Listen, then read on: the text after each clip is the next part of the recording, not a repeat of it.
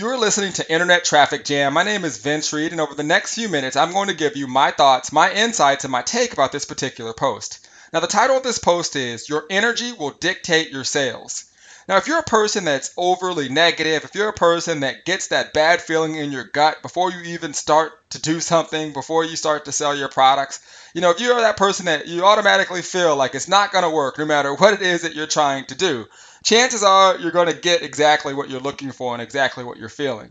Okay, what you want to do if you feel that way is really shift your way of thinking to understand that there's people that are already looking and searching for what it is that you have to offer. If you have a product or service that you're selling, your product provides a solution. And the quicker you realize that people are already searching for your solution, and all you got to do is position your products in front of them, okay, that feeling of feeling lost, that feeling of frustration, that feeling of fear, that feeling of it's not going to work quickly goes away because you know each and every day your product is in front of the people who are already looking for it.